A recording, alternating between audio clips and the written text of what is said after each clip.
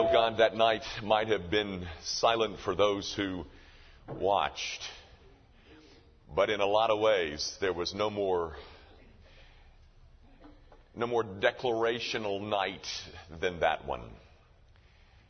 There was more being said, more being declared at the birth of our Savior than ever before witnessed by the history of man.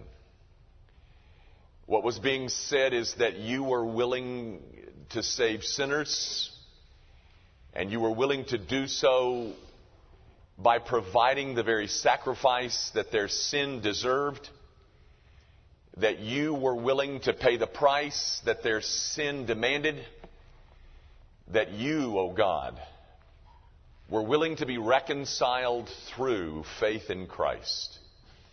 And all that the sin of man needed was going to be met in the one who was born on that night. And so, O God, our ears have heard, our hearts have listened, and our souls have found peace in the one who was born in Bethlehem on that silent night. I pray, O God, that no person in this room might miss the significance of the season.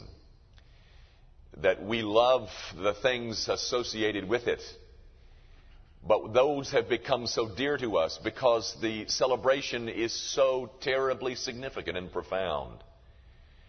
That the celebration is meaningless and hollow without its hub, that being the birth of our Savior. Oh God, we continue to pray for those that we love in our families that we'll gather with over these days, those who do not know the Savior, a son, a daughter, a husband, a wife, a mother, a father, an in-law. For indeed, oh God, it was Jesus who said that He would separate families. For there would be some who would embrace Him and some who would not. And we pray that you would use us to introduce those we love to the one that we have found who loved us and gave Himself up for us. Father, keep us safe during this season. Guard us as we travel and bring us back to our homes safe and sound. And might we begin to look forward to another year of serving the King of Kings. We do continue to pray for our nation. She is at war. And pray that our president will make the wisest of decisions and his cabinet will give him the best of advice. But Father, first and foremost, we are not Americans. We love our country and we thank you that you have shed your grace on her. But first and foremost, we are citizens of another kingdom, the kingdom of God, the one whose king was the one born to die. Father, we thank you for the good news that we've heard about Gavin, and we thank you for the good news that we've heard other places concerning our people's health. And we pray that you will continue to guard us and grant us that great gift that we take for granted. And now, Father, accept our worship, accept our gifts. They are small, but we want them to be used for the advancement of the kingdom of Christ and nothing else. That's why we've given them. Not so that trivial things can be bought, but so that men can hear about the one who was born to die. We pray, of course, in the name of the one who taught his people to pray, saying together, Our Father, which art in heaven, hallowed be thy name. Thy kingdom come, thy will be done on earth as it is in heaven. Give us this day our daily bread, and forgive us our debts as we forgive our debtors. And lead us not into temptation, but deliver us from evil. For thine is the kingdom, and the power, and the glory forever. Amen. Thank you. I'm probably not the only one that one of the things that you enjoy most about the Christmas season each year is the music. There's all kinds of music that is associated, and And it's just fun to listen to. You know, 104 plays Christmas music 24 hours a day, which I thought was kind of odd. And, you know, some of the best sacred music being sung right now is on FM 104, which is when I'm shaving in the morning, that's what I'm listening to. And to hear them sing about Christ the Savior is just kind of interesting and fun. And I guess one of my favorites, particularly when Johnny Mathis sings it, is that "Oh Holy Night." You know, and it has that big ending, "All night," you know, that huge big ending. That's just one of my favorite tunes of the whole season. Well, the reason I mention that is because I want to draw your attention to the Holy Night that he sings about, and the rest of the folks who sing about it, because our knowledge of what happened on that Holy Night is given to us by only 2 of the 4 gospel writers. There are 4 Gospels in the New Testament, as you know, but only 2 of them give us an account of that Holy Night. And very honestly, their accounts are very brief. If you'll read the account from Matthew and the account from Luke, you'll discover that they didn't say much. Their words were somewhat limited. And the other 2 Gospel writers, Mark and John, they begin their Gospels really when Jesus was at the age of 30, which, as you can well imagine, skips his birth or ignores his birth, and so they really don't give us much at all about that Holy Night. So we're greatly indebted to Matthew and Luke for giving us what we know about that Holy Night.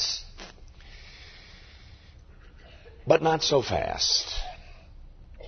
Most Bible teachers would agree that John does give us an account of the Nativity. But he doesn't do it in his Gospel. You know, he wrote 5 books that are included in the New Testament. And it's not in his Gospel that it is found.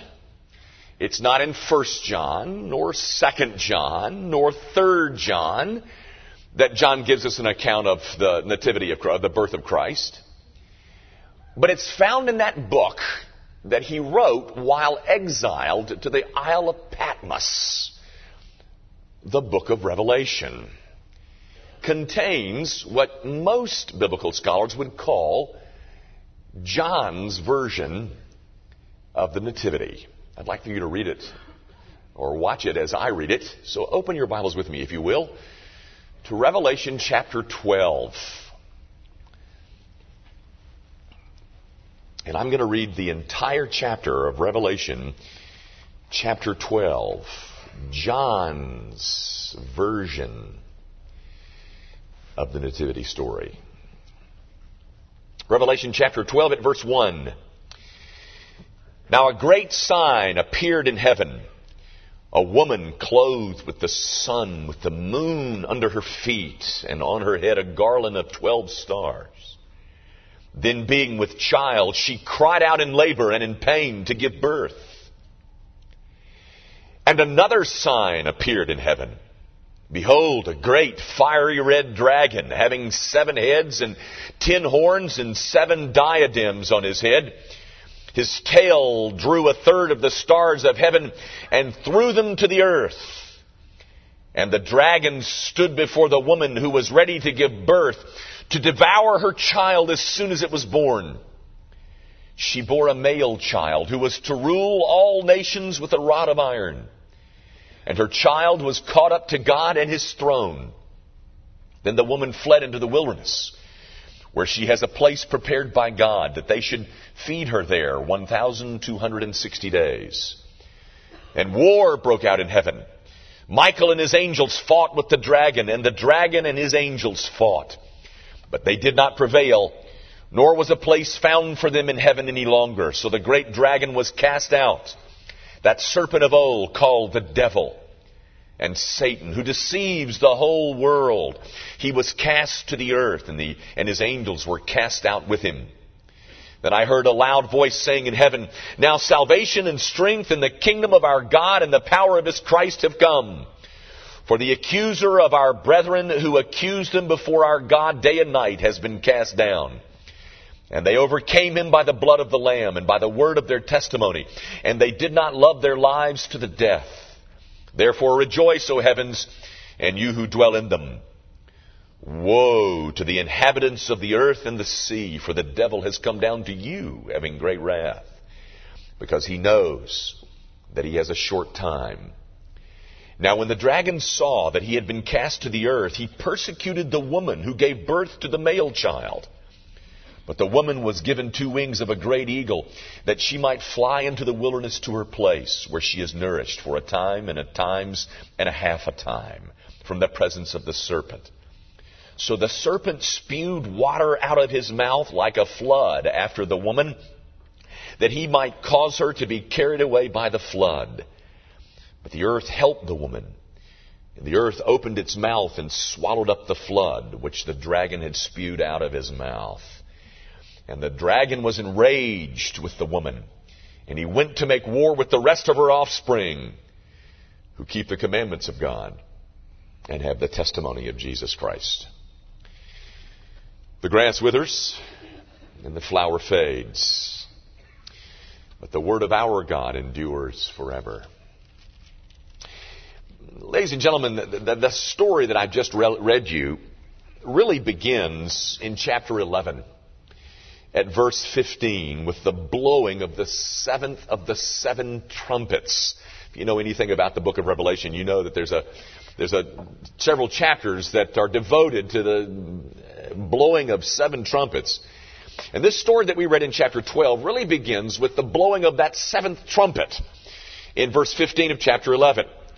Having heard that trumpet sound, the 24 elders, as recorded in 11:16, the 24 elders who are sitting before the throne of God, they break into song that is recorded for you in verses 17 and 18. And their song comes amidst, we're told, in verse 19, amidst lightnings and noises and thunderings and earthquake and great hail.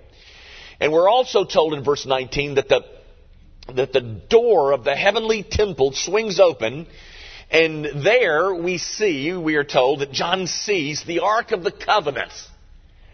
And for those of you who think that Indiana Jones is still wondering where it is, I know where it is. It's there.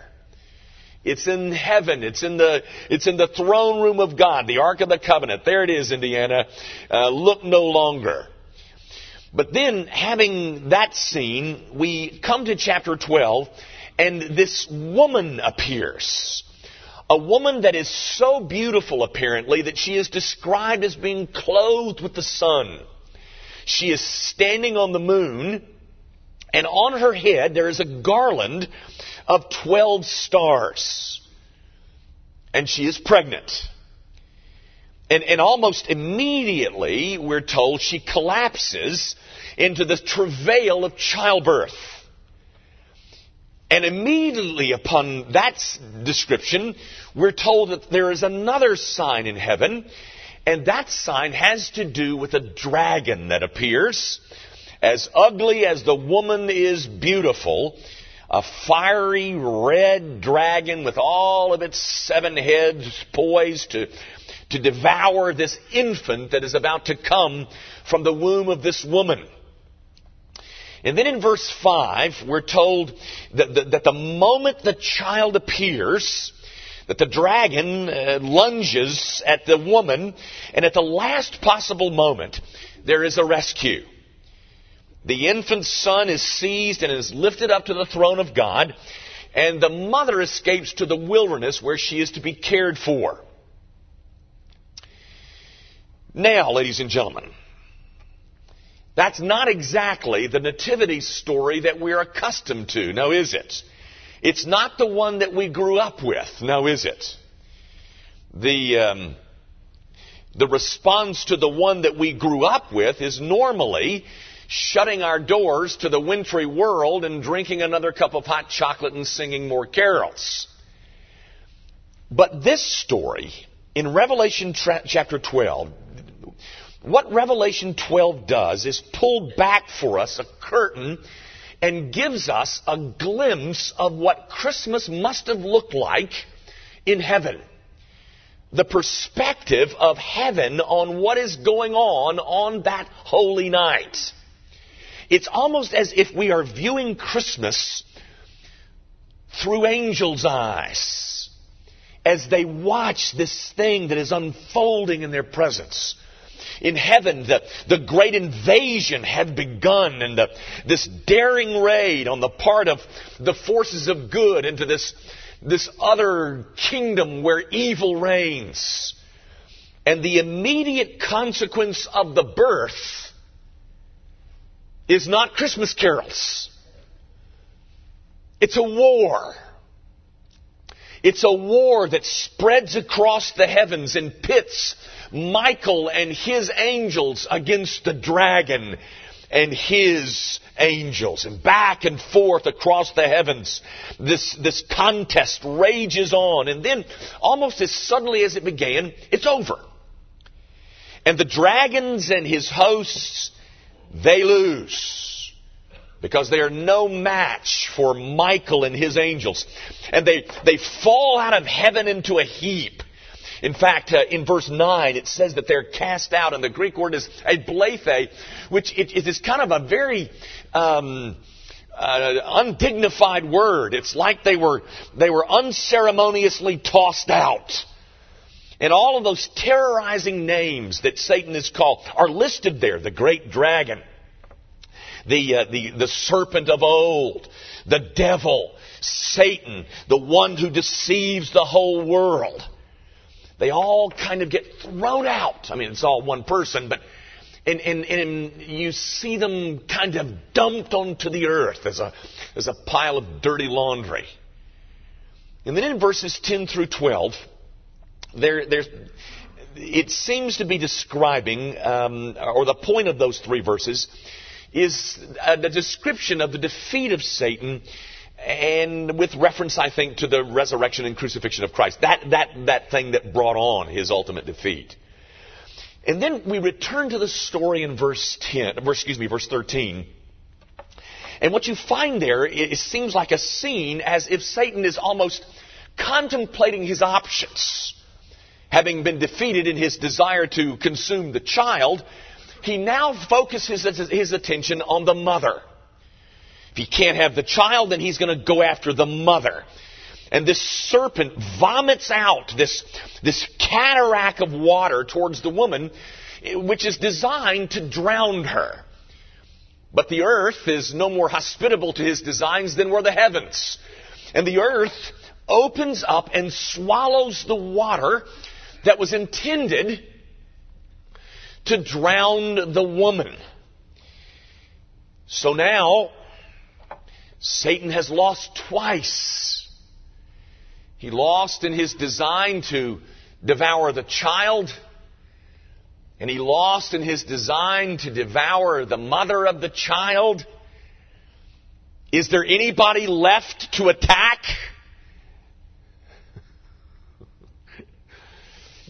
As a matter of fact, there is.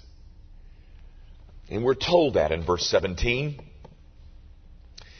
Because the woman has escaped, the dragon was enraged with the woman. And so he goes to make war with the rest of her offspring. And then you get a comma. And then you get a description of the offspring. What offspring do you have in mind, John? Oh, it's those men and women who keep the commandments of God and have the testimony of Jesus Christ. That would be us. The dragon's quarrel is not so much against mankind per se. His quarrel is with that portion of mankind that keep the commandments of God and have the testimony of Jesus Christ. Isn't that an interesting description of Christians? Two little things that the author uses to describe us. They keep the commandments of God, and they have Jesus witnessing words on their lips. So now the great offense of this evil one is against those guys. Us. That's not exactly the nativity story that you grew up with, is it? How do you like that one? How do you like that nativity story? I wouldn't blame you for clinging to the one about the wise men and the frightened shepherds in a manger. I share your sentiments. I like that one far better than I like this one. Yet, ladies and gentlemen, this story, I think, reminds us that there's something about Jesus' arrival that we cannot afford to forget. Because highlighted in His coming is the conflict between good and evil. The conflict between righteousness and unrighteousness. It's a conflict that has always existed, but it's a conflict that is underscored and exacerbated by His coming. The conflict between those who submit to His rule and those who refuse to submit to His rule. Because of the coming of the Redeemer, the one who fulfilled so many of the promises, because He's now arrived, all of humanity is going to fall on one side or the other of Him.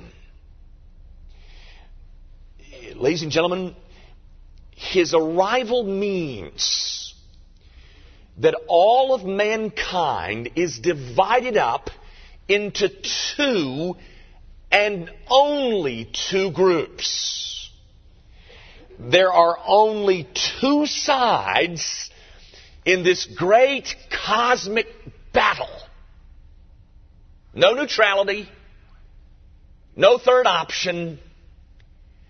The coming of Jesus Christ means that all of humanity is broken up into two groups. This one who divides all of human history up into BC and AD is also the one that divides all of mankind into two groups of people. One group who love His rule, and the other group who fight and resist the rule of the King of Kings. When Susie and I decided that God had called us into the ministry, I was 24 years old and she was barely turned 23. We'd already been married a couple of years, and actually about 18 months or so. And we left our job with Procter & Gamble and headed off to Reformed Seminary in Jackson, Mississippi. But the two of us did not go alone. There was another man that went with us.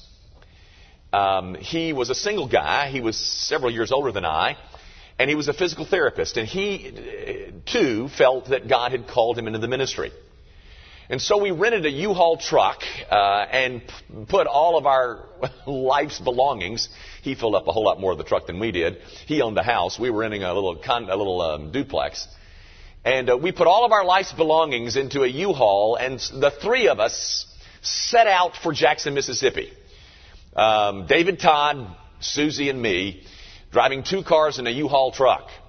And at one time, I almost lost my dear wife because of a rainstorm in Defuniak Springs, Florida. You ever been there? Well, it was long before there was 4 lanes. There my dear wife was driving our car. I was driving the truck, and David was driving his car. It was pouring, and she couldn't see the truck, much less the road. But God in His kindness kept us all safe. And anyway, we arrived at school, and Susie and I moved into a little house, and our friend David Todd moved into a dorm. It was a house that they had subdivided into several rooms. And we were lonely and homesick and missed Florida, but we at least had each other. But David didn't have anybody. And he had gone from a very nice home in Fort Lauderdale, Florida, and moved into this little garage apartment that was kind of tacked onto a house. And he was out there by himself with and he was much older than the other students, much older than I, and there he was, no wife, really couldn't make too much of a friendship with the guys he was living with, and really the only people that he had were Susie and me. And he called way too often. And he talked way too long. And he visited way too much. But we really felt sorry for him, almost responsible for his being there as well as ours. But we had so much in common. We had come to know the Lord he later than I in life, and had left some decent careers and moved away from a place that we loved and headed off to seminary. And David would, as I said, stop by our house much more than we wanted him to. And, if seminary is anything, at least the one that I attended, it demanded a great deal of rigorous study. And you were studying every night. And David, he didn't have a wife, and he had more time on his hands than I did, and he was bugging the daylights out of me, and he's calling on the phone all the time, and really about trivia, nothing really interesting. But one night, I tell you this story to come to this. One night he calls me, and you can hear David wasn't exactly what you'd call the life of the party kind of guy. Great fella, but you could hear an excitement in his voice. And he wanted to share with me a verse that he had found in the Bible. Now, do you know what I mean by found? Has that ever happened to you? We've been Christians about 18 months. We didn't know much of what the Bible had to say, and all of a sudden you're reading the Bible and something jumps out at you that you've never seen before. Has that ever happened to you? Sure it has. You thought you knew the Bible, and all of a sudden there's something there, and it's staring you right in the face, and you think, I've never seen that before. And maybe it's because the Spirit of God is speaking to you in a unique way. I don't know. But he called me with all this excitement because he had a verse of Scripture that he wanted to share with me. And I want to share it with you. And he asked me to go get my Bible. And so I said, okay, David, I'll go get. So I went and got my Bible, and I got it back on the phone. And I want you to open your Bibles to Luke chapter 12. And I want to show you the verse that David was so excited about that night. But there is a parallel. I just want you to go to Luke 12. But I'm going to read you both of them. I'm going to read you the one in Luke 12, but I'm going to read you the parallel, which is also found in Matthew chapter 10. But don't you go there. Just stay in Luke 12. And this is the verse that David was so excited about that night when he called me. Luke chapter 12, verse 51. It's in red. That means that Jesus was talking. And Jesus says, "Do you suppose that I came to give peace on earth? I tell you, not at all, but rather division." I remember he read it to me in the King James. Back then there wasn't as many trends. But the King James says something like this: "Ye suppose that I came to bring peace on the earth? I tell ye, nay, but rather division." Let me read you Matthew's version of it. It's in Matthew chapter 10, verse 34. "Do not think that I came to bring peace on earth. I did not come to bring peace, but a sword." My wife and I had been Christians for 18 months, and we were all celebrating how meek and mild Jesus was. And how absolutely thrilled we were that He saved sinners. We were just, kind of have an afterglow still about, isn't this swell that God loves sinners as wicked as I? And that all got ruined. Not get ruined. It all got changed with a phone call from David Todd, who said, "Have you seen this?" And I said, "David, no, I haven't seen it. I've never dreamed, I've never thought about it, that one of the consequences of Jesus' coming is to divide all of mankind into two groups. Jesus, meek and mild, wouldn't hurt a little child. Jesus, the Prince of Peace. That Jesus says, do you suppose that I came to bring peace upon the earth? I tell ye nay. I came to bring division. My brothers and sisters in Christ, what I'm suggesting is simply this: that one of the dimensions of the Christmas story that is not often a part of the normal story that we enjoy every December is that the arrival of Jesus Christ forces upon us an enormous issue. May I say that again?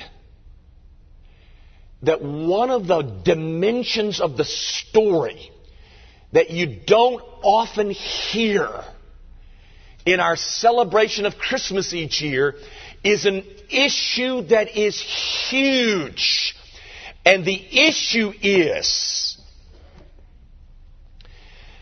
that Jesus Christ's coming means that all of mankind is divided up into two groups. So, on which side of that division created by Christ have you fallen? Today, you are either for Him or you are against Him. This very moment, my friend, He is either your God or you serve an idol. Today, right now, this very moment, you have either fallen under His rule or you stand opposed to His rule. There is no third option. This day, you are either a Christian, having been bathed in the righteousness of Christ, or you are a non-Christian, holding on to some kind of self-salvation strategy. One of those options will land you in heaven. The other option will land you in hell. The babe in the manger has a sword in his hand. Philip Yancey tells a story about something that he read in a newspaper. In fact, I read about it too. It was in all the news magazines several years ago. In fact, in 1993. It was a news report about a Messiah sighting. A Messiah sighting in the Crown Heights section of Brooklyn, New York. There are 20,000 Lubavitcher Hasidic Jews who live in the Crown Heights section of Brooklyn in New York. And in 1993, many of them believed that the Messiah was dwelling among them in the person of Rabbi Menachem Mendel Schneerson. A word of the rabbi's public appearance spread through the section, in the Crown Heights section of New York, like wildfire. And these Lubavitchers with their black felt hats and black coats and long beards and curls at their sideburns, were dashing down the streets and sidewalks, headed to the synagogue where the rabbi was known to normally appear. They jammed into this one meeting hall by the hundreds, elbowing each other, and some even climbed up the pillars to create more room for others. And the hall was jammed and filled with an air of anticipation and a frenzy almost, a frenzy that you see at a football game as opposed to some kind of religious event. And everyone waited expectantly until the curtain was opened. The rabbi was 91 years old, and he had had a stroke the year before and had not been able to speak one word for a year. And when the curtain was finally pulled back, all those who had crowded into this synagogue, what they saw was a frail old man lying on a couch or a cot with a long beard who could do little but wave and tilt his head and lift his eyebrows. But no one in the audience seemed to mind.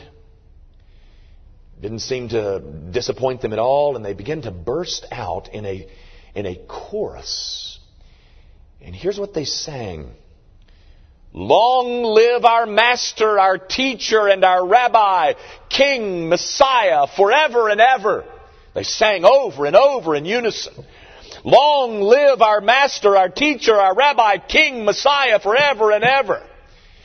And it built in a crescendo until finally all the rabbi could do is make some small little Delphic gesture with his hand, and they closed the curtains. And all in attendance waited and waited until finally they gave up and departed slowly, savoring this state of ecstasy that they had just enjoyed. Rabbi Schneerson died several weeks later. And I'm sure that Rabbi Schneerson was a very nice man, as were his followers. But I have a hunch, and I think it's pretty clear as to which side they fall concerning this Jesus of Nazareth.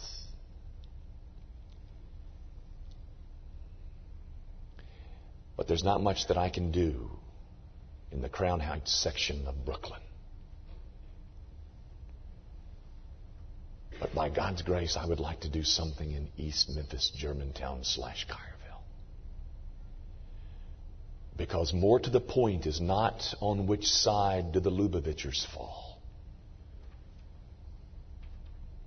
but on which side of this division created by Christ do you fall? This babe of Bethlehem brings a sword with him, ladies and gentlemen.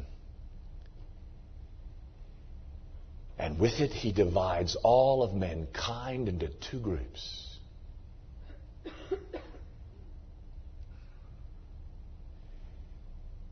Into which group have you fallen?